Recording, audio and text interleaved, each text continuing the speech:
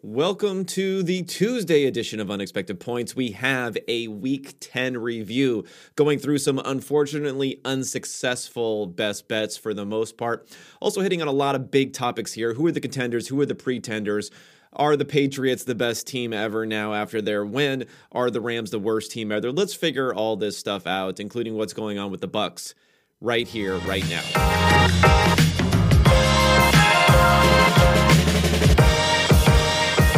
Okay, everybody, welcome to the Tuesday edition of the pod. Tuesday wrap-up edition, kind of my probably my favorite. I mean, I love giving out the best bets and going into some of my rants a little bit more on Fridays, but I think the information that you're getting here on this Tuesday wrap-up is probably the most valuable information in my humble opinion. Not only because of the fact that I have my proprietary adjusted scores, which puts into better context the more sustainable elements of how teams are playing with success rates versus their efficiency and so on and so forth, bringing in PFF metrics like turnover-worthy plays and drops and all that stuff. But I'm also going to do my same spiel that I've been doing here where I'm going to say, what's the headline that I'm seeing out there? Now, that's heavily influenced by who I'm following on Twitter probably or on social media. But I'm going to say, what are the headlines that you're seeing out there on social media, on the TV, and on these different games? And I'm going to give you an alternative headline, and I'm going to always look to pick apart some of the mainstream narratives. When I get into some of these games, I'm going to be more explicit about the fact that I am going against some of the consensus here, not because I believe that is the most objective, accurate, holistic assessment, but because if you want to hear about why the Patriots are strong contenders, why Mac Jones is one of the greatest rookie quarterbacks ever, and everything else that happened in a game like that where it was a total wipeout, if you want to hear about that, there are probably 100 different football podcasts that you can listen to that'll tell you that. I'm going to recognize that. I'll say first off, I'm going to acknowledge that, but then I'm also going to go into how can we poke holes, how can we think about this in a better way, how can we not be so beholden to recency bias when we look at these games. That's the focus of what I'm going to do here as I go through each and every game from the weekend. But before I start, if you want to get access to a lot of the tools that I'm looking at here, you want to get access to my written content, whether it be fantasy or good old, regular old, smash mouth football content. If you want to get access to all of that, 25% off, promo code UNEXPECTED for this podcast. Unexpected Points Podcast, Unexpected promo code, 25% off. Give yourself a deal, and then also let the higher-ups, let Chris Collinsworth and all of them know how much you appreciate the content on this pod. Let's jump right into it right now. We're going to go Rams, 49ers, Monday Night Football, 31-10. The San Francisco 49ers win at home. They were a 3.5-point underdog in this game. My adjusted score, again, weighing more heavily on success rate, downplaying some of the outlier plays, downplaying special teams, downplaying some of the more lucky turnovers like fumbles. My adjusted score is 24-12, San Francisco. So still a healthy win. Not quite as big as the actual win, but still a healthy win. So what's the headline that you're going to get coming out of this? I'm not quite sure. I think the headline is going to be a combination of a couple different things. One, there are no teams we can believe in, including the Rams. And two, Stafford falling apart. I'm going to dig more into the Stafford thing there. As far as there being no high-end teams, we discussed this a little bit on the pod last week, that it is a real thing that the high-end teams this year, where I have them projected, their neutral field against an average football team projections, what I would put the point spread for the top teams in the NFL, it is lower generally this season than the top teams last year in particular, but even in previous seasons. So that's a real thing. But my alternative headline for this one is something that has to be recognized is, Jimmy G comes through again. That sounds like a weird headline because everyone wants to bury the guy, but I've been stating this for the last few weeks here, and I know that the 49ers got crushed by the Cardinals and Colt McCoy last week, but it really wasn't Jimmy G's fault. He had a good game. He had a good game the week before, and he had a good game this week. Especially a good game this week with limited opportunities. And I think that offensive strategy, while it can work here, it's not always going to work.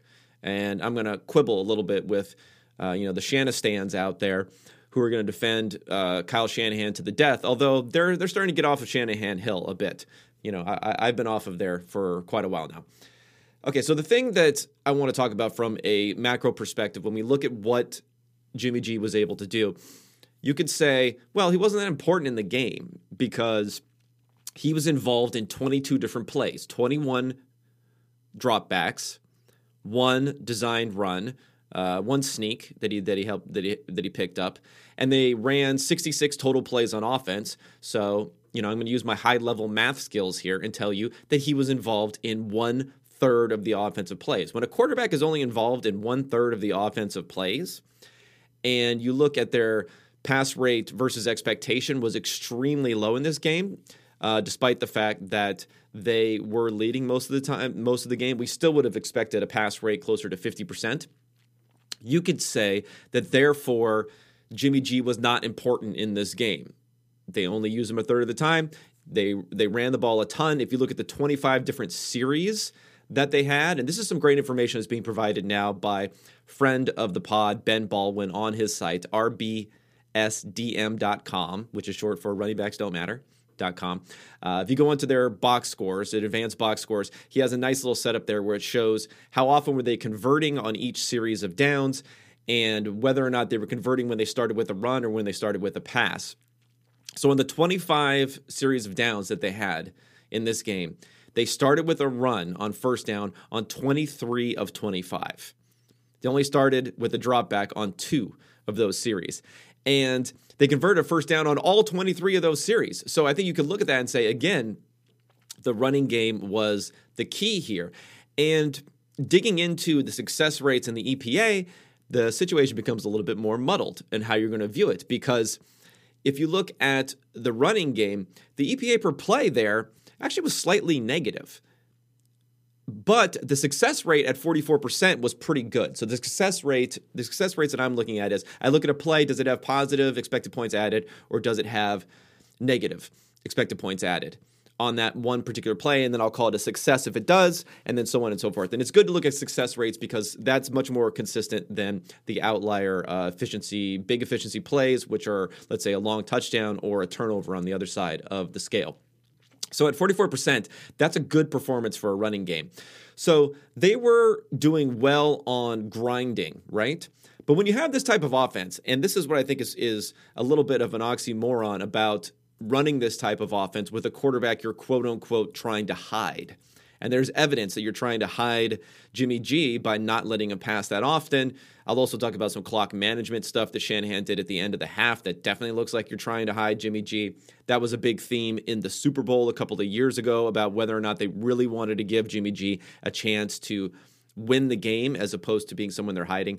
So when you're trying to do this, unless you can generate explosive runs, and there weren't enough explosive runs in this game to give them a really high overall efficiency on that running game for the 49ers. Unless you're generating a lot of explosive runs, you still have to rely on the quarterback for the high leverage plays, and you're putting the quarterback in a situation where he's going to be in a lot of third down situations.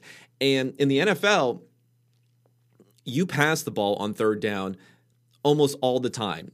If it's outside of 3rd and 2, you're passing the ball 70, 80, and then it gets up to 90% of the time once you're even in 3rd and 4 and 3rd and 5 and things like that. You really pass the ball a lot. Now, teams probably pass the ball a little bit too often in the 3rd and 2, 3rd and 3, 3rd and 4 situations, especially with the ability to go for it on 4th down. But, that's neither here or there. I'm not going to get into the strategy of that. It's just a fact that you're going to have to rely on the quarterback the way that teams are currently doing things on these third downs. So Jimmy wasn't being relied upon to matriculate the ball down the field, but he was being relied upon to keep these drives alive. Without converting third downs in this run-heavy scheme, what you're doing is you're shrinking the sample for your quarterback, but you're making each one of those passes that he throws. Again, he had 21 dropbacks, right? So he had 21 dropbacks, but then on 3rd and 4th down, when he had to convert these plays, the dropbacks, he had 10 of those 21 dropbacks were on 3rd downs and 4th down, where he was being put in a position where he had to convert it. So you're basically saying half of the time this guy's passing, it's a very, very, very important play. You're not giving him a bunch of plays where you can experiment on, or it's not high leverage. So in a way, you're putting a little bit more on the quarterback in how the game is going to turn out. Now, sometimes this works with a quarterback who isn't that good because you're just hoping for luck a lot of the time here. You're turning into more of a dice roll. Sometimes you can have a hot streak with even someone like Blake Bortles when you saw that the run that they made back in 2017, I want to say. When they went far in the playoffs, where they said, we're going to take the ball out of your hands a lot, you have some success on third down, and boom, we can do well here. And that's what happened with Jimmy G last night. If you look at the play, so again, 10 dropbacks on third and fourth down. The success rate was 70% on those. So you have to really convert these to have it be a successful play. So 70% there. He generated 1.5 EPA per dropback, which is a huge, huge number right there. That's what got him overall in this game to have an EPA per play of 0.71. And that's a big, big number. That is, twice the amount of the best quarterback in the league so far this year. There's no quarterback right now who's even over 0.3 EPA per play. So more than twice. Almost 2.5 times the amount that any quarterback is producing this year is what he produced in this game because of how reliant they were on those late downs, because they converted so many third downs, especially early in the game to take the lead. And they converted that big fourth down, which ended up being a touchdown to Deebo Samuel. So they try to get away from Jimmy G, but then they're actually heavily reliant upon his play there. And we need to recognize that he has been someone, not so far earlier this season, but throughout his career, who has been better than average on converting on third downs, because I think a lot of what he does, which is he doesn't hesitate. He just fires the ball into windows in the middle of the field, and we saw that on that Deebo Samuel touchdown. That can be great or not so great. I think it's good in converting third downs because you're willing to take a shot. You're not going to check down. You're not going to hold the ball too long and take a sack like we see some other quarterbacks who are poor on third downs, relatively poor on third downs, like a Russell Wilson or Kirk Cousins to some degree. He's going to fire it in there. Now, what it does mean, though, is that he may not be properly weighing what he's doing. And on first and second down, why they're scared to allow him to throw is he'll do the same thing on first and second down. He'll try to fire it in there, and then they'll end up being an ugly interception that people will ding him for. He loves throwing over the middle of the field, too, which is great for converting, but again, raises your interception likelihood enormously as opposed to throwing out to the sideline where you can use that sideline as a place to shield the ball from getting intercepted by throwing it to the outside shoulder of these guys. Down the middle of the field, it's just much more likely someone's going to step in front, there's going to be a tip, something's going to happen, you're going to get intercepted, and that's where he throws most of his plays. So again, when we look at Jimmy, and there's this continued disconnect between his grading and his EPA. I had a rant a couple of weeks ago about how I thought that Jimmy was going to be in it for the long haul here for the 49ers. It looked a little rough after what happened last week. It would have been even rougher if they didn't win this week, but he has not been the problem. But there is this disconnect between his grading and his EPA. I mean, he had a 79.5 passing grade for this game last night, which is good. I mean, that's a good grade, but it's nowhere close if you're going to look at the distribution of outcomes to how high end his EPA per play was at 0.7 EPA per play. And on the season, his offensive PFF grade for Jimmy Garoppolo is 26th amongst quarterbacks who have at least 100 snaps so far this year, but he's 6th in EPA per play. And if he's right between Patrick Mahomes and Dak Prescott in EPA per play. So he's playing like an elite quarterback by his actual on-the-field results, but we grade him much lower down. So the question there, again, for someone like Kyle Shanahan is, yeah, we can bring in Trey Lance. Theoretically, maybe he gives you things that Jimmy G can't do, but the on-the-field results, even if they aren't being done in a way that's impressing people, even if people aren't going to send out a think piece about how well Jimmy Garoppolo was playing, the on-the-field results, if you're getting top 5, top 6 results from your quarterback, that's pretty good. Now, you'd like to be using him more often, and if you did him in a high-volume sort of role, that may fall. He's not going to sustain a high-volume role like a Patrick Mahomes or a Dak Prescott can, but for now, it is working. Okay, so let's flip to, like I said, one of the big headlines here, and that's going to be Matthew Stafford falling apart. This is the second week of poor play. He was head and shoulders above the rest of the NFL in his efficiency, not in his grading, though. His grading has been in the teens, but in his efficiency so far this year.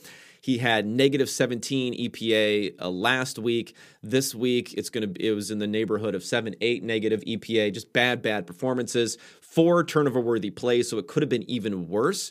I mean, the pick 6 that he had returned was not a turnover-worthy play. That was a drop on Tyler Higbee, but he had, the interception where he was throwing it deep early to Odell Beckham. There's a miscommunication there, and I don't know. I looked at I committed a cardinal sin of analytics, and I did look at the hashtag all22 on that. I don't get what he was doing. Like, I don't know what he would have thought Beckham would have done. That the guy was just playing center field back there. There was nowhere to squeeze the ball, and even the location of where it went made absolutely no sense. So that was an obvious turnover-worthy play, but there were 3 other plays that could have been interceptions that ended up being dropped or were just a little too hot to handle for the defensive backs. So it could have been actually much, much worse on this game, in this game. And I think another thing that has to get some headlines here is just some awful game management from both sides here. The joke, and I'm not sure if this was coined by Adam Levitan over at Establish the Run, but calling Sean McVay a fake sharp being, someone who's smart, someone who's a good bettor is normally what you're talking about there, who isn't just a fish, like a sharp versus a fish or a sharp DFS player. A fake sharp because he's young, he has this innovative scheme, he talks the talk. Same with Shanahan to a degree. But when you look at some of the obvious on-the-field decisions that they're making, it makes no sense. And McVay has been really, really bad on 4th downs, and so has Shanahan. It's not just that they're not aggressive, it's that they don't know when to be aggressive. So there were some really funny plays here, especially at the end of the half. We had a couple different things happening. Number one, once it got under 2 minutes, Shanahan should have started calling timeouts, and the Rams had all 3 of their timeouts. They had the ball, I think, was within the 30-yard line. There was no chance that they were going to run out of time. So you weren't going to be doing them any favors by calling your timeouts here. And you want to try to get the ball back with some time left. So they should have been calling timeouts immediately, even after first down, even if you don't know if they're going to convert that series of downs or not, just to potentially get the ball back. Now, they didn't end up converting that series of downs, but they ended up attempting a field goal then with 18 seconds left on the clock because Shanahan was not calling timeouts, where it could have been something more like a minute and 45 seconds, a minute and 40 seconds left. So there's that. He was just scared to give the ball back to his quarterback, which is extremely strange. Why not get the ball back? I know they were getting the ball to start the second half, but don't use that as an excuse to not want that extra possession there. Get another possession for your quarterback. You don't trust your quarterback, but you don't want to give him an extra possession at the same time. So there was that problem there. Now, if you flip over to McVay's side of it, he wasn't taking timeouts, which, again, should be an indication to the defense that you should take timeouts. At every point in time, one team should want to stop the clock. There may become an equilibrium when it's late enough, there's nothing really going on, where both teams are okay with the clock running. But in this situation, there was a clear bias towards the offense wanting the clock to run and not give the ball back to the other team, and that should have been an indication to Shanahan to call timeouts. But McVay here, so he lets it run down to 18. They have a fourth. I wish I had the exact number here. Sorry, but it's more like fourth. I don't know, what was it, 6, 7, 8 yards, something like that. And I don't know if he called this. I haven't seen the post-game pressers on this. I don't know if it was a move that Johnny Hekker, audibleized into. He loves to throw the ball, so that's a possibility. But the fake field goal here, it didn't make any sense for a couple different reasons. Number one, that's a long way to get.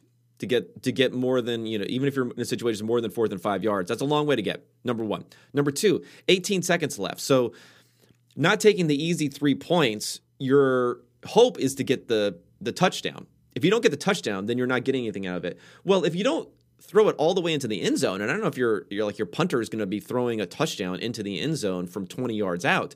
If that doesn't happen, you don't have enough time left on the clock to... I mean, you maybe have enough time to get a chance or two, probably only one more shot into the end zone, but you're not giving yourself a high enough of a touchdown probability after conversion to make it worth the risk of losing the 3 points and not converting. That play made absolutely no sense, and I don't know what's going on there from McVay. And then later in the game for McVay, he's punting in situations where, it's 4th and 4 you're on your own side of the field. But when you're down by 3 scores, you got to take these opportunities. You're giving your quarterback one fewer possession when possessions are something that you definitely need in these games. And then the last thing, which was really interesting here, is the aspect of keeping the starters on the field all the way until the very end. I mean, once the game is over, I think teams should be pulling their starters much earlier. Once it's really like 100% win probability type of situation. And I know, the 28-3 happens. Those situations happen. So I'm not going to say too early. I'm not going to say let's do it in the middle of the third quarter like it was then. But once you're well into the fourth quarter, go ahead and pull these guys out. I mean, McVay, I think, was being sharp by not playing his guys in the preseason. So you're not going to play your guys all preseason. You're going to care so much about player health, but then you're going to throw them out there in a meaningless game to take drives and potentially get hurt, especially when you're thin at wide receiver. What if Cooper Kupp goes down? You don't have anybody left here after Robert Woods is going down. You're going to have Odell Beckham and a bunch of scrubs out there at wide receiver. It could be disastrous for you. I got Van Jefferson. Sorry, I don't mean to slight Van Jefferson. He would still be out there. But still, it would be a tough situation. They don't have a lot behind Tyler Higbee at tight end. They don't have, Darrell Henderson is someone who gets injured very easily. I'm not sure why guys are playing late in this game when it was over. And again, another fake sharp sort of move from McVay. And he's probably someone I probably should have already had on my radar or on notice, but this is just a continuing thing. And he does offset it with the other things that he does. But generally, I think it was a game where both coaches made decisions to their detriment. Didn't end up affecting Shanahan because everything went so well with Jimmy G on third downs, but then we saw it come to bite McVay when that offense is not working as well as it can. Okay, before we get on to the less reviews, which are going to be a little bit snappier, I like to hit on the Monday night game in detail since you're not going to hear that on a lot of podcasts this week. Let's get into some of the ads here. And Manscaped is back. All hail Manscaped. They just launched new products, including their all-new Ultra Premium Body Wash and a 2-in-1 shampoo conditioner. I prefer like a 4-in-1 if you can get 4-in-1 in there, but 2-in-1 sounds pretty good.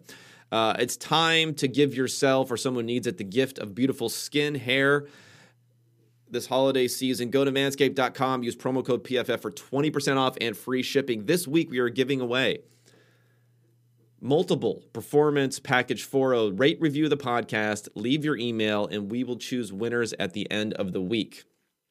Inside the Performance Package 4.0, you get the signature Lawnmower 4.0. You get this electric trimmer with skin-safe technology. It's waterproof. You can use it in the shower. The 2-in-1 shampoo conditioner. 'Tis the season to load up on Manscaped products. So get yourself, your dad, your brother, and friends the best gift of all, Manscaped Performance Package 4.0. Again, rate, review the podcast. Leave your email in the review, and we will choose winners at the end of the week. 20% off and free shipping if you want to also go to manscaped.com and use promo code PFF. And I'll also hit DraftKings while we're on the subject of sponsors and football fans. Who's ready to score some free bets? The sportsbook is not available in your state. DraftKings won't leave you empty-handed here. You new customers, $1, bet $1 on either team, win $100 in free bets. But if you don't have the sportsbook, daily fantasy contests and huge cash prizes are available. Download the DraftKings Sportsbook app now. Use promo code PFF. Bet $1 on either team to score and win $100 in free bets. If they score, you score with promo code PFF this week at DraftKings Sportsbook, an official sports betting partner of the NFL. Must be 21 or older, New Jersey, Indiana, or Pennsylvania only, new customers only, minimum $5 deposit and $1 wagered, one per customer. Restrictions apply. See DraftKings.com/sportsbook for details. Gambling problem, call 1-800-GAMBLER. Okay, let's get into the rest of these games. I'm going to go to Sunday Night Football. Maybe not quite working in reverse chronological order, but let's go Sunday Night Football. And the Kansas City Chiefs at Las Vegas Raiders, 41-14 Chiefs. Chiefs close as a 2.5-point favorite in this one. My adjusted score, 31-14. So the same score for the Raiders, a little bit lower for Kansas City. 31-14 Kansas City. So the headline you're going to see on this one is the Chiefs offense is back. My alternative headline is Chiefs offense is still on my radar. Remember, if you remember my succession of moves here, I moved them onto my radar a few weeks ago. Then they were on notice after they struggled 2 weeks ago. I'm still going to put them, I'm going to move them back. You didn't get canceled, Chiefs offense. That would have taken a lot. But I'm going to move them back to just being on my radar at this point. And so people got mad at me for some Chiefs fans, because I think I have a decent amount of Chiefs fans following me. It's kind of a weird thing. I have a decent amount of Chiefs fans following me because I love Patrick Mahomes. I'm a Mahomes stan, which is weird to say because he's the best quarterback in the NFL. But I've always thought that he's even a little bit underappreciated in some ways. So when I was slightly critical or maybe a little incredulous of this offensive rebirth that we saw, at least in the first half, so people started jumping on me.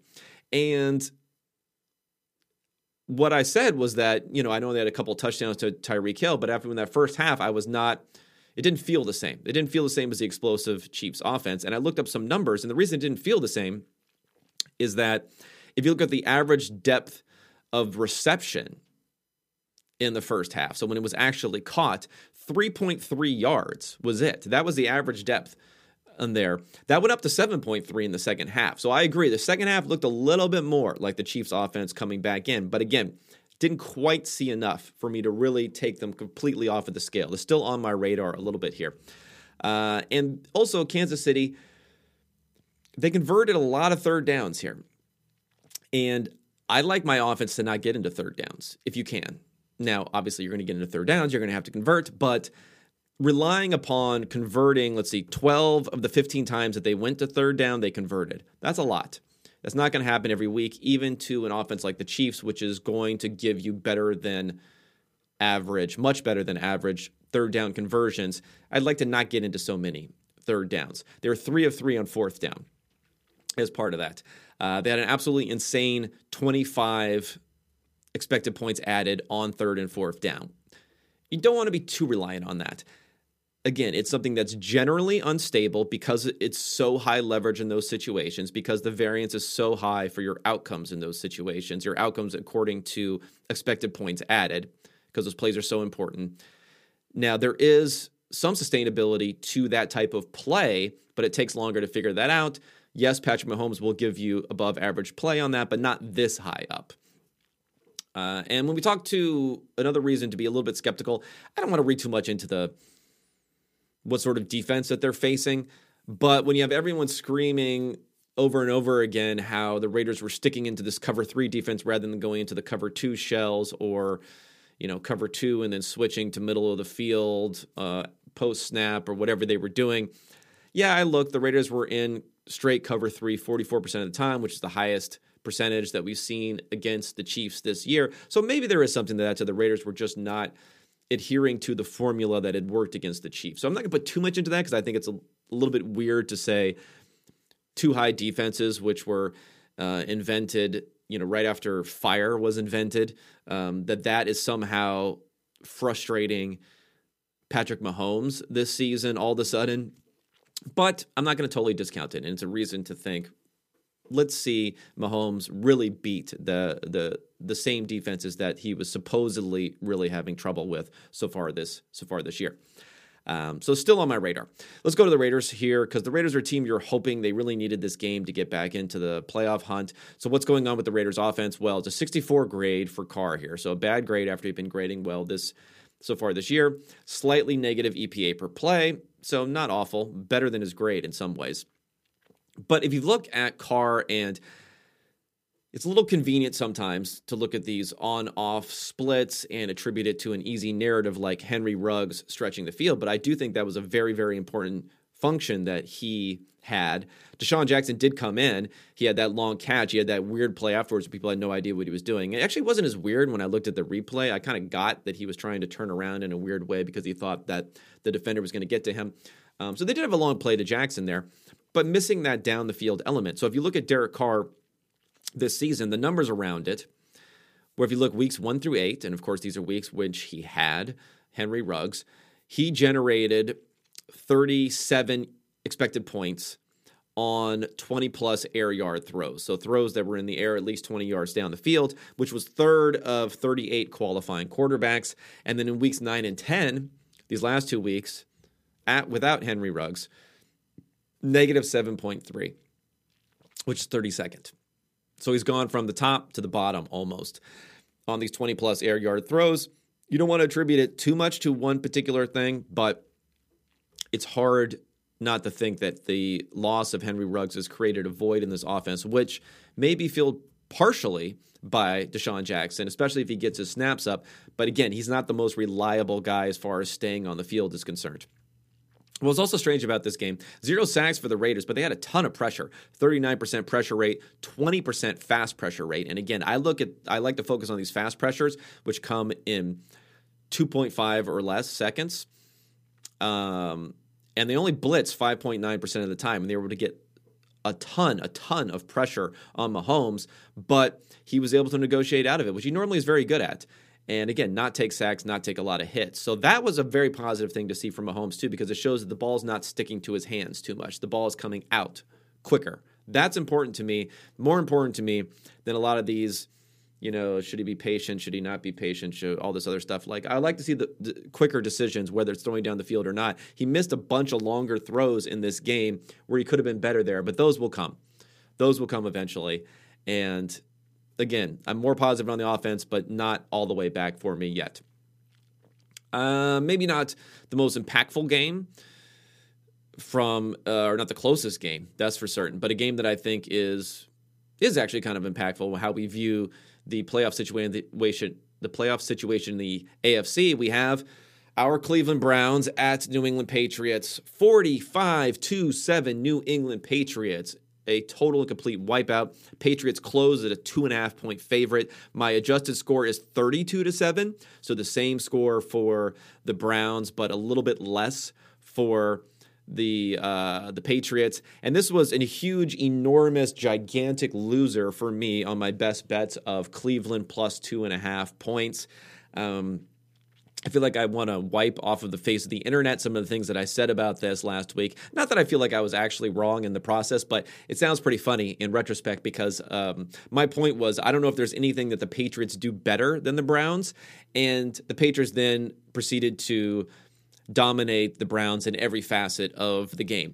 So the headline coming out of this, I think, is going to be a lot on Baker Mayfield and his failures. You can't win with Baker Mayfield. Again, this is just like 2 weeks ago.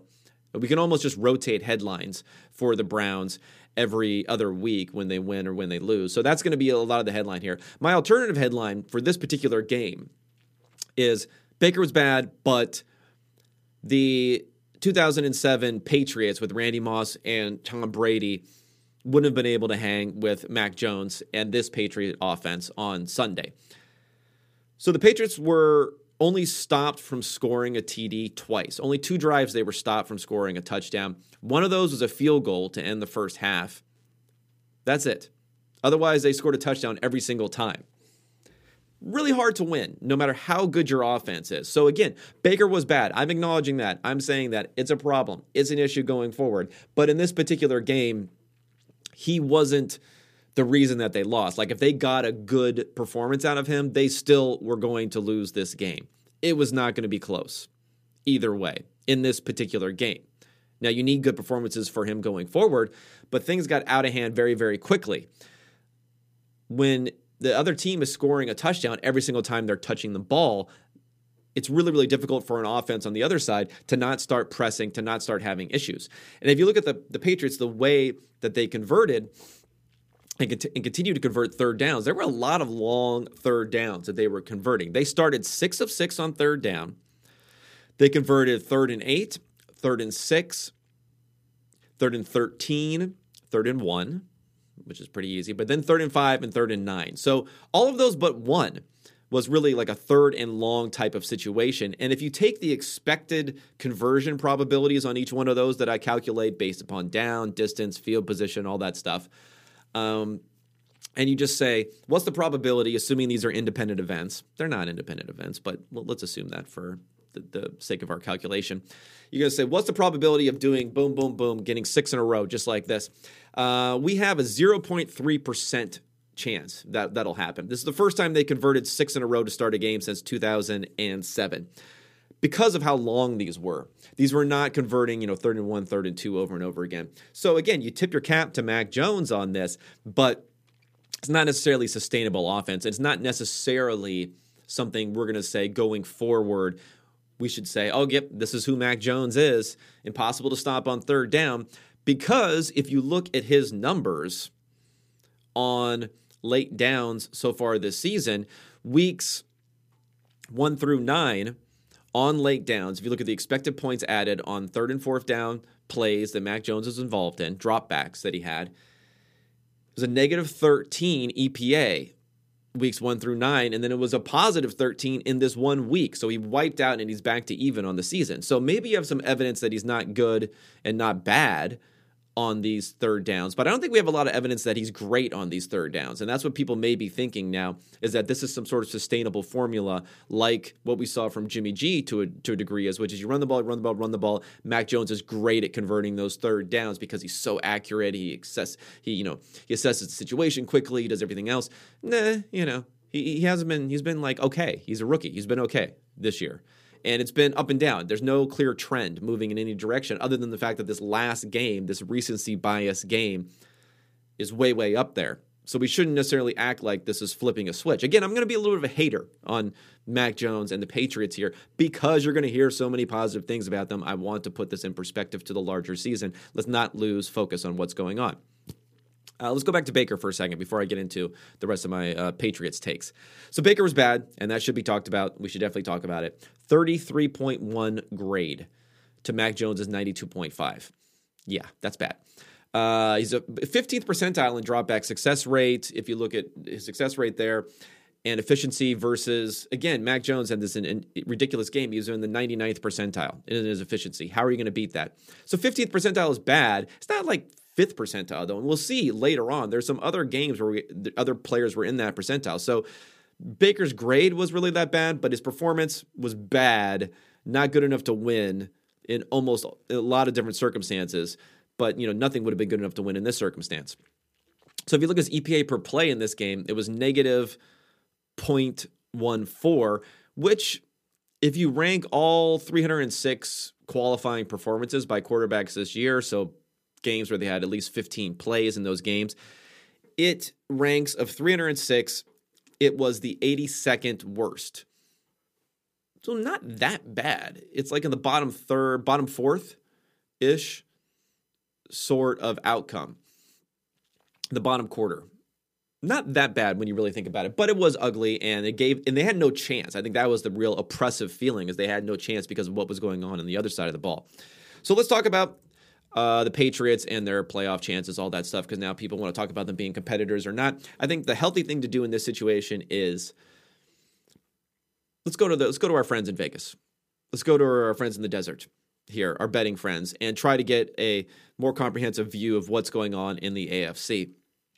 So the Patriots, can they really compete for a Super Bowl? I mean, the AFC is definitely more wide open. And I'm going to look at the conference championship odds because Super Bowl odds are like, just take your conference championship odds and cut it in half. There's no dominant team this year that's going to make it to the Super Bowl that's really going to be a huge favorite against another team that makes it all the way to the Super Bowl and wins all those games.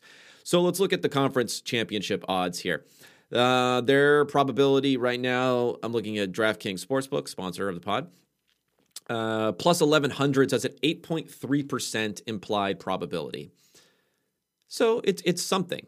It's decent, but it's fifth in the AFC. And if you look at the top four, you could almost think of a few different tiers. You could think of the Bills in a little bit as being in a tier by themselves, because the Bills are up, more in like the 20% plus. I think it's 23% implied probability. Then we have the Titans, the Chiefs, and the Ravens, which are in the teens. 16% for the Titans and the Chiefs, 14% for the Ravens, their implied probability of winning the conference championship. Then there's another step down, and that's where the Patriots come in at the top of the next tier at 8.3%. But they're in the same tier, like the Chargers are 7.7%. That's very close to the Patriots, yet because of the fact that the Chargers lost this week, and the Patriots won, I don't think there are many people that would see them as being almost co-equals on their chances to win the championship this year because of this recency bias. But they really are, and I think that's a fair assessment. Even the Browns are next, now a little bit of a step down, going down to 5.3% implied probability, but close enough to the Patriots that I put them in that same tier. And then the Bengals are maybe fringe in that tier at 4.3%. So this is a big, this is the Bengals are at plus 2,200. If you look at the NFC, it's really dominated by 5 real contenders: the Bucs, the Rams. Not the Rams. This was I did this before the Rams lost last night, but they'll still be up there. The Packers, the Cowboys, and the Cardinals are those teams are at the top.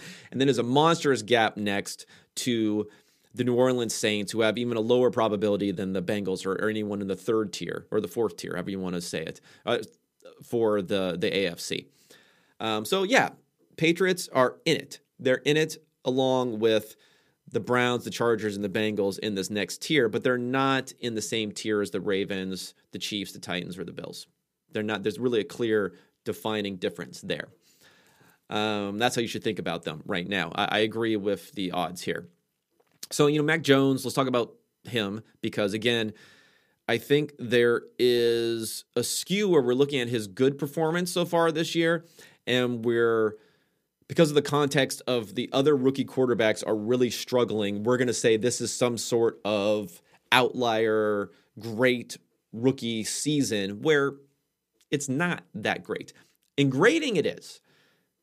Or it's pretty darn good in grading. He's 5th in grading right now in the NFL. But he's 19th in EPA per play.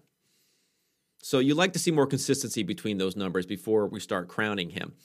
And when you're going to hear a lot about Mac, it's so unusual that he's playing at this high level as a rookie. I mean, maybe there's something, if you're going to, grind up the film and, grind that film, snort it up and spit out some takes where you want to hit the take that you're thinking of before you even look at the film, which is he's playing at this high mental level that you don't see for rookies. That's fine. But as far as his actual performance, this happens more often for rookies than maybe we're willing to acknowledge. Yeah, you don't expect every rookie to be great, but there are great rookie seasons, like I said, fairly often. If you look back, we had Justin Herbert just last season. Is he playing better than Herbert? Maybe a little bit, but Herbert was definitely more efficient in EPA per play in his rookie season than what Mac Jones has been so far this season. 2019 wasn't anything too great. Kyler did not play that well as a rookie. Let's go back to 2018. Baker had a pretty good rookie season. I think Mac has been better than Baker was that 2018. But again, it's close. There was a lot of buzz about Baker. If you go back to 2017, in a very shortened 2017, Deshaun Watson was playing at a ridiculous level as far as his efficiency. But again, it was a shortened season, but at an insane level, better than Mac Jones this season. Dak in 2016, better than Mac Jones, in my opinion. Maybe not in his grading, but he was a MVP-ish sort of candidate that season, deservedly. So is Mac Jones an MVP-ish sort of candidate? No, he's not close to an MVP candidate this season. So again, we have Dak. And this is, again, I'm naming all these names, and we're just going back to 2016. You go back to 2015, Winston and Mariota looked pretty credible as rookies. They were more league average-ish, and that's why you were getting excited about them. But they look credible as rookies, as Mac Jones does now. And then you had some dark years there, but if you go back to 2011, Cam Newton had a fantastic rookie season from an efficiency perspective. So again, this happens a little bit more often. Let's not get too crazy with Mac Jones. Let's acknowledge how good he is, but let's not try to overhype everything that happens every single week in the NFL season. Okay, next game I'm going to review the Buccaneers at the Washington football team, 29-19 football team.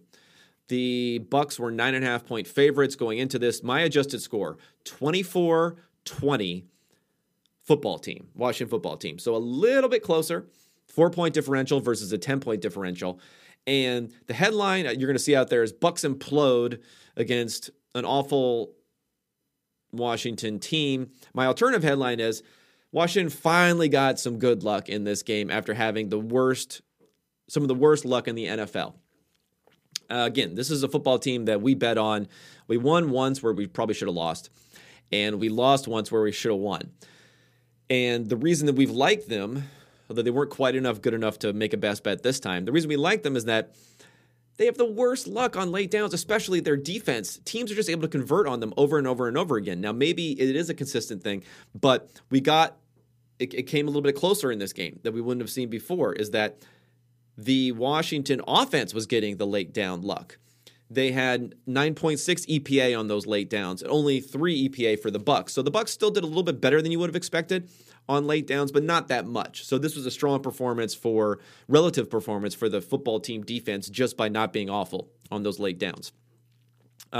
Surprisingly low average depth of target for Brady in this one, especially in that sort of stretching offense. Maybe they're starting really to be hurt by the loss of Antonio Brown, Gronk not being part of it, what Washington was able to do on defense. 5.6 average depth of target, and he wasn't really under pressure. It's a 23% pressure rate, but he also gets the ball out in 2.2 seconds.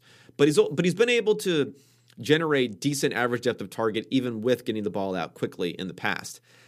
And if you look at Taylor Heinicke, again, he's one of these guys where luck has kind of gone against him a lot. He took a lot of sacks. He had a couple of dropped interceptions, so he got lucky there.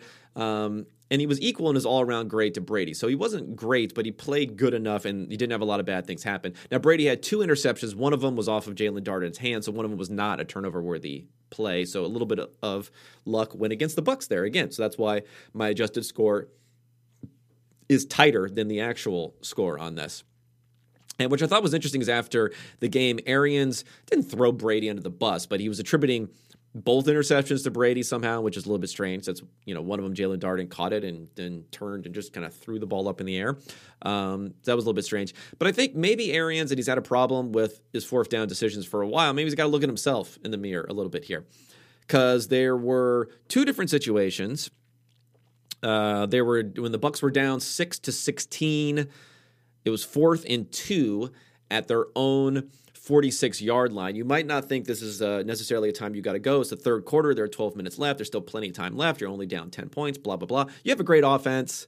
You're down 10 points. You're on the road. It's 2 yards. Go and pick it up. On this one, this was like a very strong go-for-it recommendation built on the fact that you assume that this offense is going to be able to convert here. And you really just need to get closer than you think. Sometimes, waiting for multiple score comebacks, you can't wait too long on these because it's dependent on the other offense flaming out.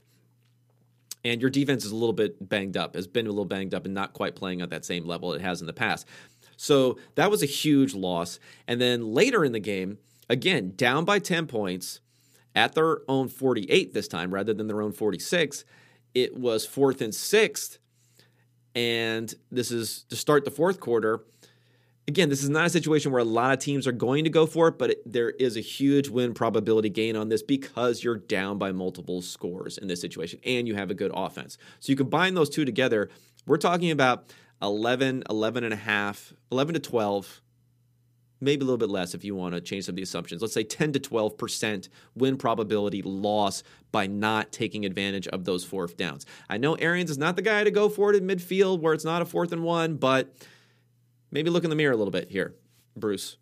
Those are the chances that you have to take to win games where things are not going your way. Luck is going against you on the road, and you're struggling a bit. Take those chances. You don't pass up those chances because you're struggling. You take those chances because you're struggling. I think that's definitely a way coaches look at it in a reverse explanation. So there was also a play, of course, where Riverboat Ron came back from the Riverboat side of Ron had been on sabbatical for a while, because I don't know if we'd seen a lot of this from him recently, but he went for it at the end of the game, right at the end of the 1-yard line, up by 4 points, scored the touchdown, put it out of reach. There wasn't a huge uptick in win probability for doing that because you had such a high chance of winning, even if you kick the field goal here, because it would have put you up by 7 points, and then Brady would have needed to score a touchdown, and then it would have gone to overtime, and so on and so forth. But it was the right decision. I love seeing it. And if you don't convert there, Brady still needs a touchdown starting from inside the 1-yard line with 30 seconds left to go and no timeouts. I mean, if Brady does that, you tip the cap, you say, great job. End the game when you can. I love to see Ron do that. And there was also another little interesting wrinkle, which I thought was great, that I hadn't even thought about, or it happened so quickly I wouldn't have thought about it, is that after scoring that touchdown, they're up by 10 points. You can decide when you're up by 10 points here with 30 seconds left, whether to kick the extra point or not, and they decided to line up like they're going for 2, but then they just took a knee, so they would maintain that 10-point lead no matter what, because in the most random of circumstances, let's say you're kicking the extra point, you go to kick the extra point, they block the extra point, scoop it up, run it in for their own conversion. That's 2 points to them, lowers the score to 8 points, which puts it conceivably in the realm of possibility that the Bucks could then get the ball back, score a touchdown, 2-point conversion, and send it to overtime. So again, like not a huge advantage, like cutting out the most unlikely of circumstances, but still, why not take free win probability? And that's another situation where you're getting free win probability by taking a knee there rather than doing the traditional thing to kick the extra point to go up by 11. Just keep it at 10. Who cares if you have 10 or 11 points that you're ending up winning the game by? Okay, let's go to Falcons at Dallas Cowboys. 43-3, Dallas Cowboys. The Dallas 8-point favorites, the closing line, is down from 9. People love the Falcons. I mentioned that on Friday. People are loving the Falcons in this one, and you got crushed. The adjusted score I have here is 36-14, so a little bit tighter, but still a 22-point differential is enormous. I think the headline is going to be here, Dak and Cowboys offense is back. My alternative headline is Cowboys defense is back. Not that they went away for that long, but they obviously had a rough going, and they're going to have more variability against they had a rough going against the Broncos the week before. So while the offense was great, I would say the defense was even better in this game. Yeah, they got 3 turnovers. Yeah, they maybe had some luck as far as holding the Falcons down on late downs, but they also had really, really good success rate numbers. They were keeping the Falcons offense, which had been humming to a degree. They kept it down in the low 30% in their success rates, and that is fundamentally strong defense, which I like. Matt Ryan, 9 of 21, 117 yards, 2 picks. One was on a nice play by Diggs. The other was a bobbled pass that was not really a turnover-worthy play. But a struggle for Matt Ryan. There's going to be games like that where without Calvin Ridley, without a dynamic player down the field other than Kyle Pitts, it's going to be hard. And a week after losing 40-16, the Cowboys, where it was really more like almost 40-0 in that game because they scored 2 touchdowns in total garbage time. There's only 4 minutes left to go in the game. I've seen some people out there talking to you, Cowboy stats, although I love, you're my bud. Putting out, oh, look at the Cowboys. They have one of the best point differentials over the last 2 weeks. Let's not count those 2 touchdowns and 2-point conversions at the end of last week in garbage time. They sucked last week. This is like a wash between these 2 games. Let's not pretend like they've been great. They've been good overall these last 2 games. The Cowboys were at 100% win probability at halftime in this game, so it was over early. I'm not counting a lot of basically anything that went on in the fourth quarter. I'm counting a little bit of what went on in the third quarter in my numbers and in my projections going forward. But dominant win for the Cowboys. People were getting a little too hyped by the Falcons this year. My underlying numbers were not strong on them. I didn't have a play on Dallas, though, but I would have leaned that way, I think, according to my numbers last week. And hopefully you didn't get caught up in Falcons hype. Okay, next game here. Jacksonville Jaguars at Indianapolis Colts. 23-17. The Colts win the game by 6 points. They closed as a 10-point favorite. My adjusted score is actually 2019 Jacksonville. It's Jacksonville by 1 point. And ding, ding, ding, ding. This is our winner for the week, where the Jaguars plus 10.5. So we got a little closing line value there when it moved down to 10. That's a decent half point there. And the headline here, Colts are still in the hunt. My alternative headline is the Colts were lucky to win against a bad Jaguars team. And this is kind of a long headline. I'll admit that. Jaguars defense playing well 2 straight weeks. So if you look at this game, the Colts looked like the Colts of the first, because it was 6-7 weeks of the season where Carson Wentz didn't really make too many mistakes, but then they had no upside on offense, no big plays on offense, at least in the passing game. And if you look at 9 of the 10 top EPA swings in this game, so if you take the movement of the kind of the absolute value, either up or down on a particular play, the expected points movement, 9 of those 10 plays were Jaguars plays. Their offense is all over the place, up and down. Colts didn't have many big plays, and that plagued them earlier this season, so we'd like to see that get back on track for them to have a chance to really make a comeback here and to get back into the playoff picture, strongly into the playoff picture. But with the AFC as muddled as it is, who knows? So the big plays here that affected the score, making it more towards Jacksonville, for me, Jacksonville by a point versus losing by 6 points in the actual score, is punt block touchdown for the Colts. That's a 5.1 EPA move. It's actually, in some ways, you might think it's surprising that it's not a bigger move than that, but again, remember, when we're doing expected points added, you're comparing the expected points before the play to the expected points after the play. So yeah, you're getting that touchdown for the Colts. So you would say, oh, well, if they're getting 7 points, then the expected points added has to be 7 plus something extra. Well, it's not plus something extra because it's on a punt where you're giving up the ball. So the punting team has negative expected points going into that play because you're about to give the ball to the other team who is most likely to score next. So for that reason, I know, you don't want to get too much into the nitty-gritty of this, but I think it's interesting conceptually to know, like throwing an interception on 1st and 10 and having a return for a touchdown is a much, much worse play than having a punt block for a touchdown because your expected points going into the play are high on 1st and 10. You depending upon where you're on the field, it could be very high on 1st and 10, whereas your expected points going into a punt is negative. So just something to think about. The Jags also missed a 51-yard field goal, which is not a gimme, but in the NFL today, you should be making more than half of those.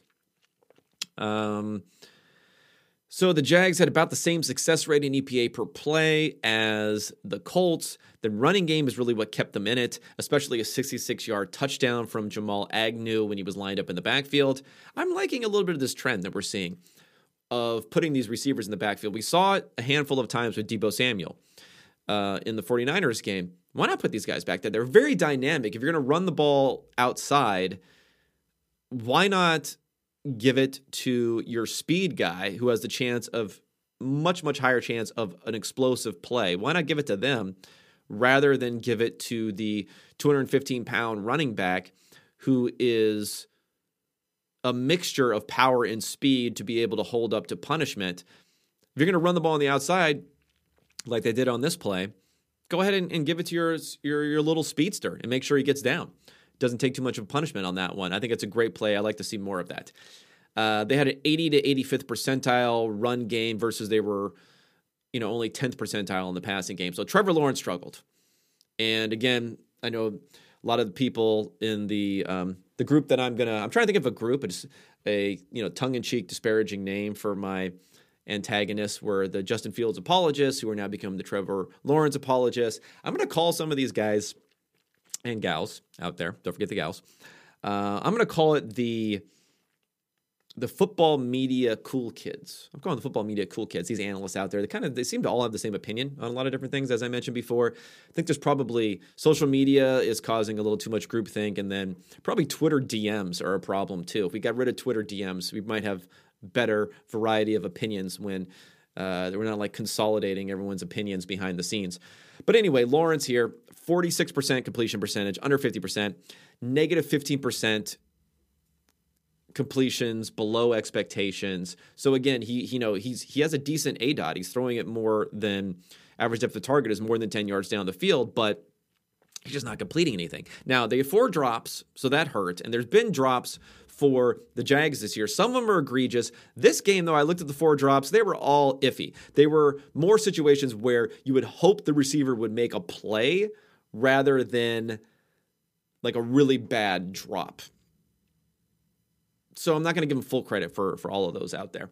And we go back to Wentz again. Low. This is a game where you can win this game playing against a Jaguars offense that's struggling to do anything, but we're going to need to see a little bit more from Wentz going forward. 5.7 average depth of target, only 1 big-time throw, 5.3 yards per attempt, and it was Jonathan Taylor once again with 117 yards and 80 after contact that was really propelling them forward by helping them move. But again, that was an offense that was getting bogged down quite often, and neither side was really moving the ball in this game. Okay, let's get to Buffalo Bills at New York Jets. Might as well get this shit show out of the way. 45-17, Buffalo Bills win. 13-point favorites, Buffalo Bills. Adjusted score, 41-21. So pretty close, 20-point differential versus a 27-point differential. Buffalo, loser. This is a huge loser. Pathetic best bet of mine. which was the New York Jets plus 13. Apologies there. I think the headline for this game is going to be "The King is dead. Mike White is dead. Long live the King." Zach Wilson coming back in.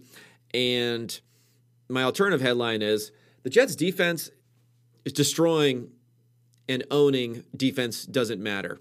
Bad defense doesn't matter in this game. And of course, the Josh Allen get right game, which some people should be focusing on a bit more, is that he finally had an actual good performance, although it's been against the defense now, which is redefining ineptitude.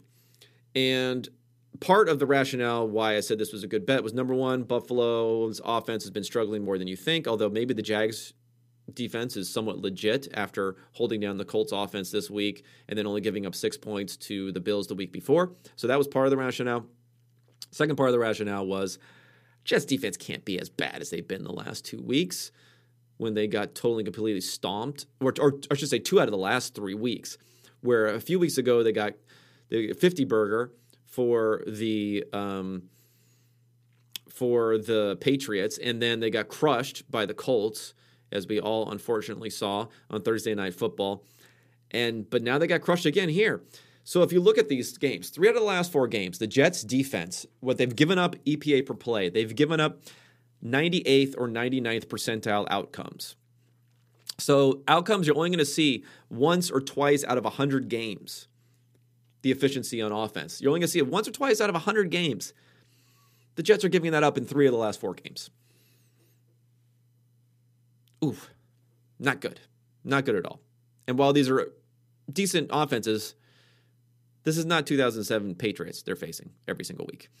Total failure, run or pass, defense, doesn't matter. Only a 22% pressure rate, only a 3% fast pressure rate, so only 3% of dropbacks. Maybe it's one time. I don't even know how often it was.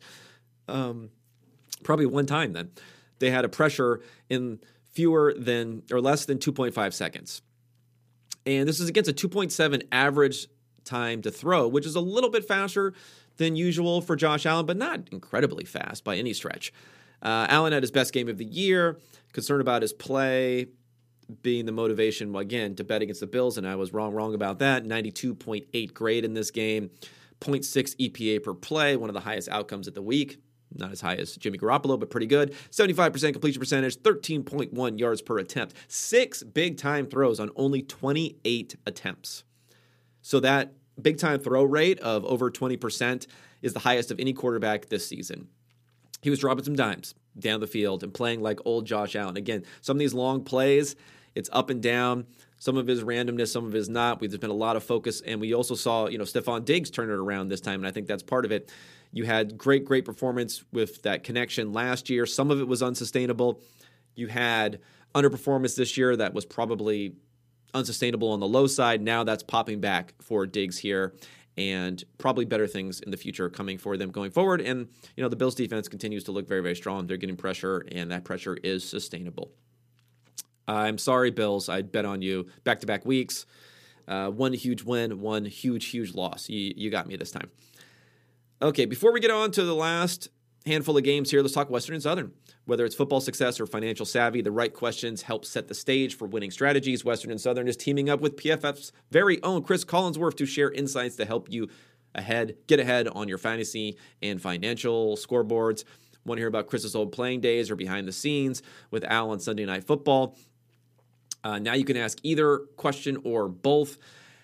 And for every football or financial question earns you a chance to win a catered party for February's big game. Check out the Chris Collinsworth podcast and Western and Southern's Instagram for answers to the best questions each week. Submit your questions at westernsouthern.com/askchris. One more time, that is westernsouthern.com/askchris. If you're watching this on YouTube, check out the link in the description below. Remember, with Western and Southern, you can rest assured on game day. Okay, ugly game. Detroit Lions at Pittsburgh Steelers, 16-16. We have a glorious tie here. I'm glad I did not watch a second of this game. I refuse. It is, Pittsburgh was a 6% favorite is where it closed. My adjusted score is 21-16 Pittsburgh, so kind of close to being a cover on this one. Obviously, it didn't happen. The headline in this one is yuck. My alternative headline is just double yuck, just disgusting. The Lions leaned into the run in this one. Goff talk about hiding your quarterback. 43% pass rate in this one, 21% under expectation. Pretty unheard of types of numbers for teams that are not winning the entire game. 30% success rate for the Lions, 37% for the Steelers, so that's why they have a bit of an edge on the adjusted score. 85th percentile running efficiency for the Lions, which is mainly because of a 42 and 28-yard touchdown run. So again, that's another thing that brings down the Lions' projection here vis-a-vis the Steelers is a couple of outlier running plays. You don't see 25-plus rushing touchdowns very often, and the Lions got 2 of them in this game. Tough to have any takeaways in this one with Mason Rudolph playing and how relevant the Steelers are here. The only thing that's relevant to this podcast or our analytical angle here is Mike Tomlin, 4th and 3, 16 all at their own 48, 4 minutes and 34 seconds left. It's a pretty strong go-for-it situation there. I know you're with Mason Rudolph, so I kind of get, and the other offense stinks, so I get everything there. Probably should have gone for it, but then again, the results really panned out because the reason you go for it in this situation is you're scared with that little time left, 4.5 minutes, the other team will drive down the field, will take 3.5, 4 minutes off the clock and kick the game-winning field goal. Well, the Lions proceeded to just poop themselves on offense and then kick the ball right back to the Steelers with plenty of time to try to score themselves. Of course, they did not do, but plenty of time back. So maybe I'm not going to get on Tomlin too much about this one. But according to the numbers, I am legally obligated to talk about these 4th down decisions. Okay, Saints, Tennessee Titans. This was an interesting one. And I think it's one we got to talk about with some narratives here because the Titans are kind of getting on my radar for being bad offensively. 23-21 Titans. Titans were a 3-point favorite, so you lost out on that one if you bet Titans. And the adjusted score here, I have 23-20, but New Orleans being the better team, the Saints being the better team. So I think the headline here is the refs screwed the Saints with a awful roughing the passer call. And my alternative headline is the refs, unlucky plays, and Sean Payton's 4th down call screwed the Saints. In addition to subhead, Titans offense continues to struggle post-Henry, as much as I hate to admit it. As a running backs don't matter nerd, I have to admit that they're not playing well. So the Saints really outplayed the Titans in all the relevant areas. They had a 33% success rate for their offense versus 43% success rate for their offense versus 38 for the Titans, so better there. The Titans had a negative 0.14 EPA per play. The Saints were positive 0.12. So then what happened? Well, I mentioned the penalties. You had a roughing the passer call, which was questionable on a play where Ryan Tannehill gets intercepted in the end zone. Then following that, you had another pass interference, which got them to the 1, which then they scored the touchdown on that one. And Trevor Siemian looked okay in this game. He's legitimately okay. Now, I think their odds to win the NFC Championship are a bit muted at this point, but because it'd be tough to get back into this. But, he averaged 0.2 EPA per play against a defense that was bringing a lot of pressure. They were getting a ton of pressure on him, and he still had a 10.8 ADOT. He doesn't have a strong arm, but he's unafraid to throw the ball down the field. He had a 78 grade in this game. Now, he did have 4 sacks, so he took some sacks in this game. That would be the one negative, and we saw the pressure there. But he was able to make up for it with big plays to get back into it. And again, let's get back to this Titans offense, which is firmly probably on notice at this point. It's gone beyond being on my radar. So with Henry out, let's look at the last 4 games that Derrick Henry played. So before he was out, if you look at their offensive efficiency percentile as a total offense, they were 93rd percentile in one game, 82nd, 79th, and 65th. Now, the last 2 weeks, they've been 27th percentile and 26th percentile. They're kind of like a bottom quarter offense versus being well in, a top quarter, top 10th percentile type of offense. I think the Titans really need Julio back to open things up offensively. And, no carries for Adrian Peterson, for the love of God. So the biggest play in the game from EPA swing was a fumble by Deontay Harris on a kickoff to start the second half. So that was a big one. That's another reason why I'm flipping over towards the Saints, because yes, that matters. Yes, it's a bad play by Harris, but there's a huge randomness element to that play. And also, let's see how Sean Payton kind of screwed himself on this one, or screwed the Saints on this one. And that is 4th and 1 at the 1 yard line, 5 minutes and 35 seconds to go, down by 11 points. He chooses to kick a 20-yard field goal. So then you're down by 8 points. So think about all the things that need to go right on this one with less than 6 minutes left to go. So in order to win this game, if you decide to kick that field goal, you want to just give yourself more outs to win. Even if you don't convert, you're dead. That's fine. But whether you're dead at 5 minutes and 35 seconds left, or you're dead at 1 minute left, which ended up happening in this game, it doesn't help. It doesn't give you don't get a worse loss for being dead with 5 minutes and 35 seconds left to go. So think about this. When you kick the field goal, what do you need to happen? You need a stop. You need a fairly quick stop because you need to get the ball back with enough time to score another touchdown. So you need a stop, you need another touchdown, you need a 2-point conversion, and you need to win in overtime. So you got to really extend that game. So you need those 4 different things to happen. Whereas if you score the conversion, yeah, you need the conversion to hit, but then you just need a stop and a touchdown, and you win the game. No overtime. So you only need 3 things to happen. So again, why do something where you need 4 things to happen where you can just do something where you only need 3 things to happen? And you're trying to score for the 1. So that's probably a better chance than winning in overtime anyway. So bad play by Sean Payton there. He hasn't been great about some of these decisions. I know maybe there's an issue without Alvin Kamara there, with Trevor Siemian playing, blah, blah, blah, blah, blah. Anyway, you got to take the touchdown there and try to win this game. Don't extend the game. Don't hold off losing the game, or things like that. This happen, and it could be the difference between the playoffs or not this season. Carolina Panthers at Arizona Cardinals, 34-10. The Panthers win. Cardinals 7-point favorite in this one, and my score 33-4 is my adjusted score for the Cardinals. So even worse than the actual score. The headline you're going to see is Cam Newton's back. Playoffs are a possibility. My alternative headline is Panthers defense continues to beat down on lesser competition. I mean, a 4 is the adjusted score. I know it's Colt McCoy. I know all that stuff. That's a strong defensive performance. Cardinal success rate was only 30%, which is a 4th percentile. Their EPA per play was negative 0.5 EPA per play, which is the 2nd percentile. Strong defensive performance for the Panthers at Arizona Cardinals. Philip Walker, PJ, our man PJ, actually had a decent day. He was a little bit overshadowed by Newton and the fact that Newton came in, Cam came in and scored 2 touchdowns on his first 2 plays. But he was conservative, which is understandable, knowing how Matt Rule wants to run this offense.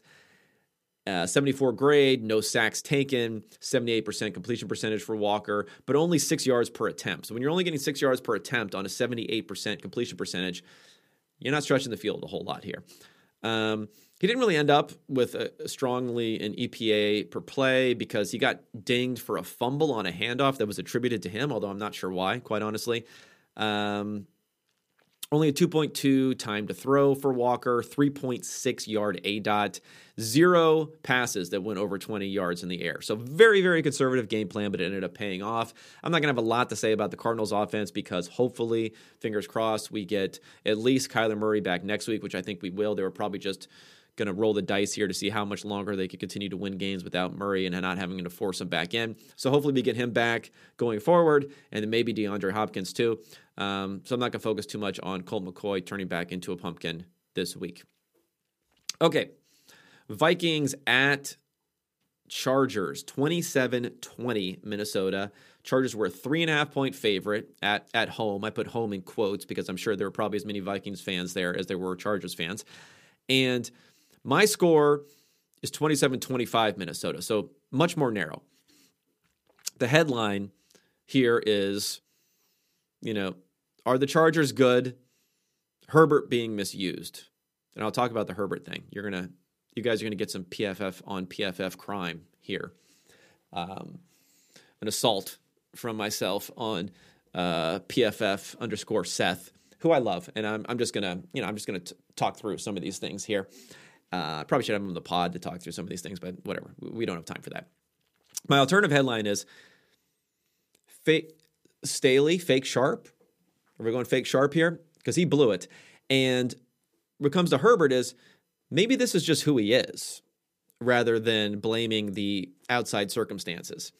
So let's go to Staley first. He's on notice. We're going straight to on notice. I was always a little skeptical of this guy, because he was just like, are we conflating aggressiveness with knowing what he's doing as far as fourth downs are concerned? And maybe this might be a little bit too quick to go straight to on notice, but why not? He's going straight to on notice.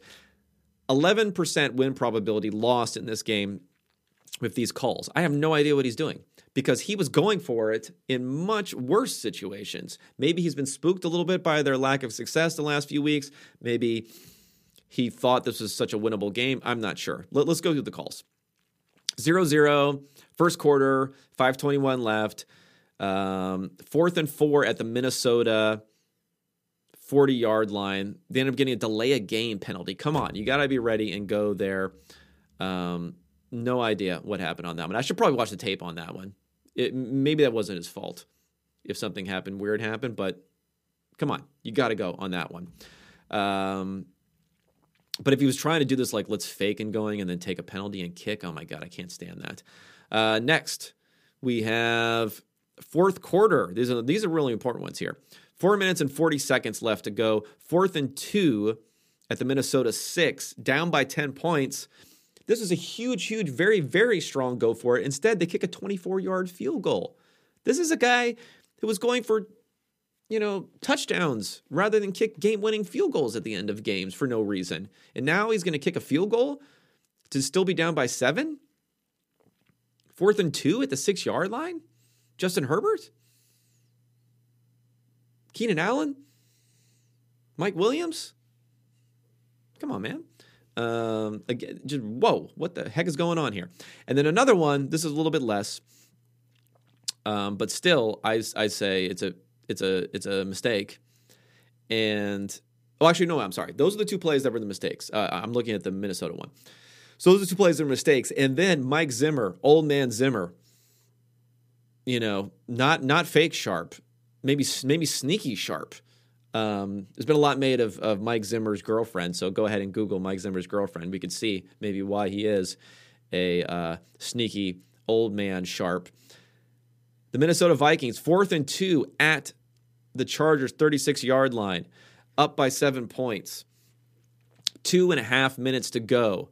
They go for it, and they run a toss play to Dalvin Cook, pick up 4 yards, essentially end the game there. I like the toss there too. Some people really are allergic to these plays where you can lose yards on 4th down or in short yardage, and 3rd down plays where you potentially have a higher probability of losing yards, like toss plays, jet sweeps, things like that. 3rd down, yes, very bad on short yardage because you knock yourself out of the possibility of going for it on 4th down. On 4th down, who cares if you lose 2 yards or if you get stuffed? Doesn't matter. Not changing it. It's a turnover either way. So I like using those toss plays if you feel like your conversion probability is higher. Don't worry about the downside of losing yards there. So I thought that was good. And now let's get into the PFF on PFF crime here. Our very talented Seth Galina wrote an article this week that's getting a lot of press. I see the football media cool kids are in on this theory here, which is everyone loves Justin Herbert now, despite the fact that they all hated him. The same group all hated him coming out as a prospect. And Seth wrote an article entitled, "The Los Angeles Chargers' Unwillingness to Let Justin Herbert Attack Downfield is Costing Them Wins." And I don't want to get into all the specifics of the article, but it's basically Lombardi comes in from the Saints, the offensive coordinator. He's running the Saints-ish sort of offense. I mean, the big macro picture is like Justin Herbert, strong arm, throws down the field well, should be doing it more often. Offense designed for quick plays and not doing that. So this is going to hint a little bit on a rant I had last week about whether or not we should be confident in the opinions against coaches where we're critiquing what they spend all their time doing versus opinions against coaches when we're critiquing stuff they haven't really thought about in a systematic way. So the things they haven't thought about in a systematic way being the 4th down decisions, some of the big macro issues. This one falls into the category of things that coaches are thinking about a lot. I'm sure the coaches have thought about Justin Herbert having a good arm. This is not something that we don't know. I'm sure the coaches have thought about he throws the ball well down the field. I'm sure Brandon Staley, when he became the head coach and chose Lombardi, thought about that. It wasn't like they didn't know who Herbert was at that point. I'm sure Lombardi, if he wanted to, could adjust. Now, maybe he's not adjusting. Maybe this is right. Maybe this is 100% right, this article. But I'm just talking about the confidence we should have in whether something is right or not, and not just results-based. Because Herbert's struggling, so therefore we're pointing to things that are outside of him because we know that Herbert is good, so therefore it must be something outside of him, despite the fact there were all these concerns about him as a prospect. So again, like you just have to say when you're calibrating your skepticism on anything, you say, how likely is it that Lombardi doesn't understand what we're already talking about here, or is just unwilling to do it? Maybe he's unwilling to do it. I could give you that. I don't want to do it like appeals to authority here, but we have to, calibrate our confidence on these things. And what's interesting here is Seth even mentions in this article that the offense was flying higher earlier this season. They were 4-1 after the Browns game, which they won because of a lot of lucky fourth down conversions. But anyway, the passing offense ranked 4th in the league in expected points added per play, and since that time, they're 19th in expected points added per play. And Herbert's average depth of target has fallen from 8.4 yards to 7.2 yards. Now, that's something. A lot of quick game. That's happening.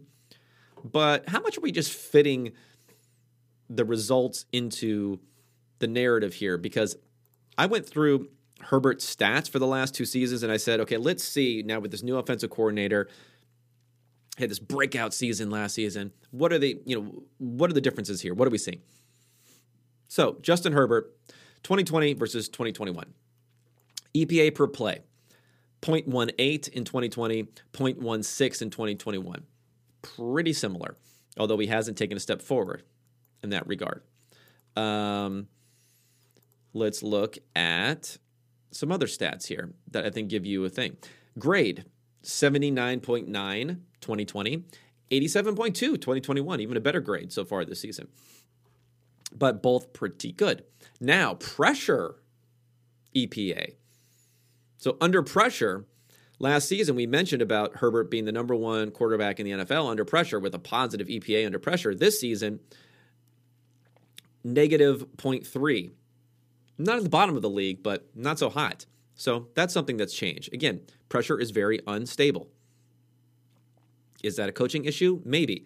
But we can always mistake variance for something, quote unquote, something that we have to pin it to. And often that is coaching. Been great on late downs both of the last 2 years. About equal sack rates, about equal completion percentage. Yards per attempt, 7.1 last year, 7.1 this year. Touchdown rate, 5% last year, 5% this year.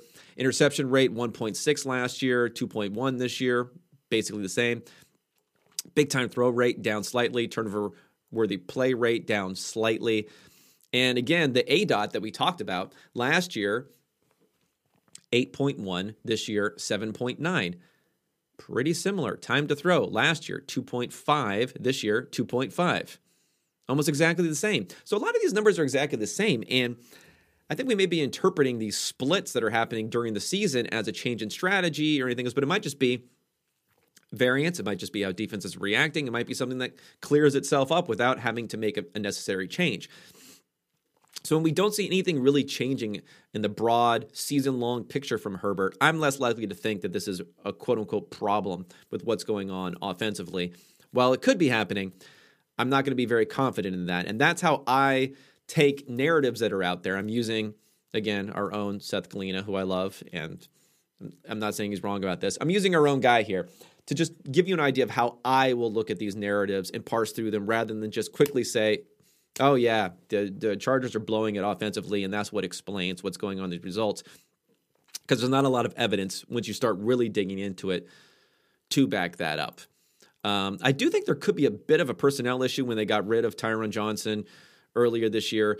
Jalen Guyton's not been as involved down the field. A lot of that is involved in ADOT, but they made so many huge 50-yard plays to guys like Guyton and Johnson last year it's just not going to happen that much. There was a little bit of a luck element to that last year where we're not seeing it this year. And I think that has to also be part of the equation. And, Herbert may have some flaws. I think that's what we need to concentrate on is he's just not going to be the most consistent performer no matter how great he looks on a handful of long passes every game.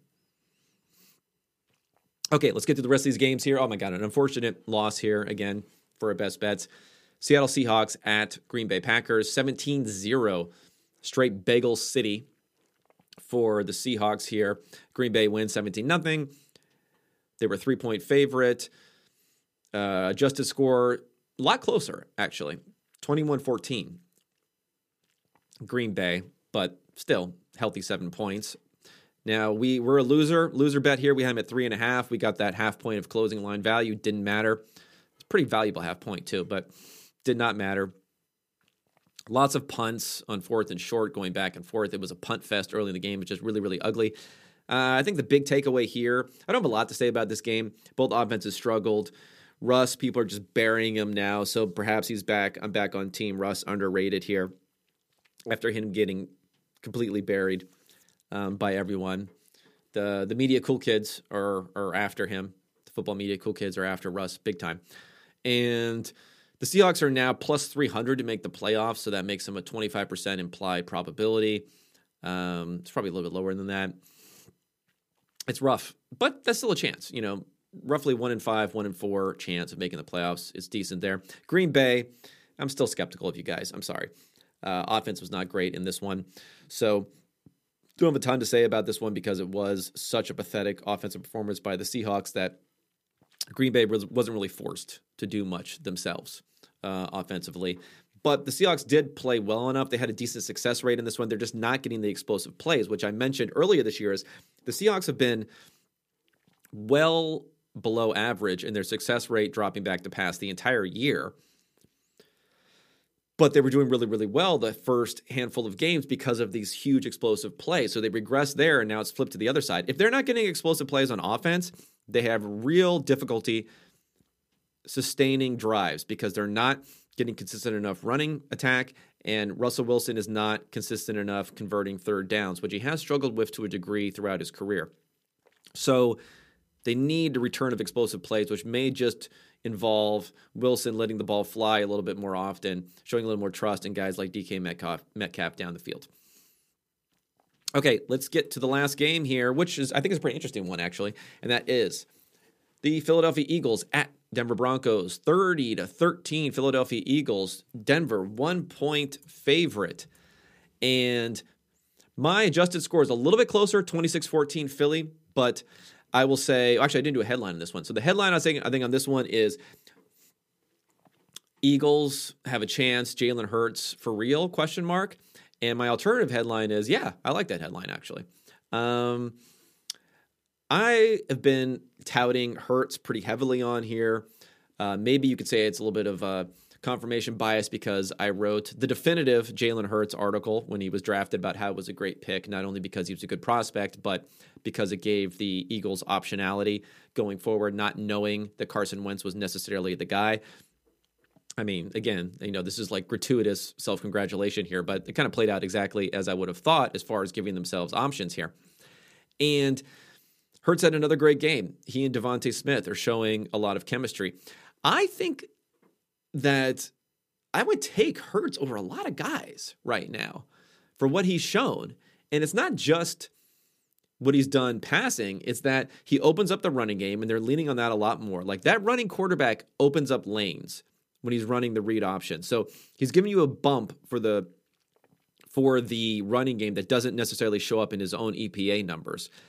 He throws the ball effectively down the field. Maybe he's not the most accurate. Maybe he's not a great quick game sort of guy, but that's fine. He throws the ball well down the field. He's unafraid to throw it, and he makes good decisions, and he's athletic when it comes to scrambling, obviously, and picking up plays there or picking up plays on designed runs.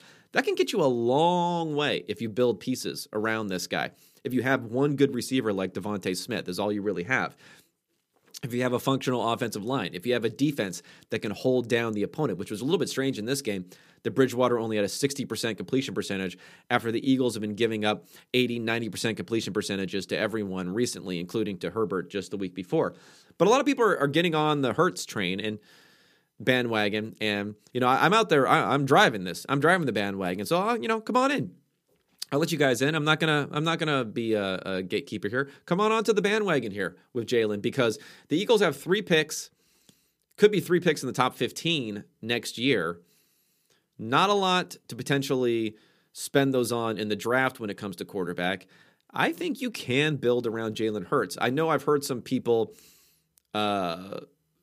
analyze him and say they're still thinking, oh, he's making some wrong reads. He's doing this. Like, people are digging into the nitty gritty. I'm going to be results-based here. I'm going to keep that in mind, that maybe he does have some issues as a passer. But, hey, if the guy continues to be top 10-ish as far as his grading, as far as his EPA per play, and the upside that he's adding to that rushing offense, good enough for me to build around in a lot of ways. We talk about guys like Baker Mayfield, Jared Goff, Carson Wentz. Should you be building around them? I mean, why wouldn't you rather have Hurts than all those guys, quite honestly, right now? I think I would. Maybe I got to think about it a little bit more, but I think I would. $1.5 million cap hit. He's still got a couple of years left on that rookie contract. Let's continue to build around him with those picks, rather than ship them all out for another quarterback. I mean, maybe someone like Deshaun Watson, and I'm just going to put all the sexual assault stuff to the side when I'm talking about this, while acknowledging that it's disgusting and I would not want him. Like, if you get someone young there, I guess, but these thoughts of like Aaron Rodgers or Russell Wilson or whoever else may be available makes no sense to me to go in on like that with this type of team, rather than use those draft picks and build around Hurts, since you've done such a good job accumulating those, and you really hit on a very valuable quarterback in the second round who has, like, again, $1.5 million cap hit next year. All right. Thank you so much, everybody. Go ahead, rate, review the pod. Leave questions in YouTube or comments in YouTube. I like to respond to those and get a response there. Unless, it's an idiot comment, then I'll just hit the thumbs down and move on. I'll be back with you on Friday, hopefully with some better picks than we had last week for our best bets. I think that was our first losing week, although I might be wrong. That might be our second losing week. Regardless, we've been pretty successful so far this year, so hopefully we'll continue that going forward. And you can also email me if you want to send me something directly. Follow me on Twitter, of course, at Kevin Cole PFF, or email me, kevin.cole@pff.com. Thanks so much, and I'll talk to you in a few days.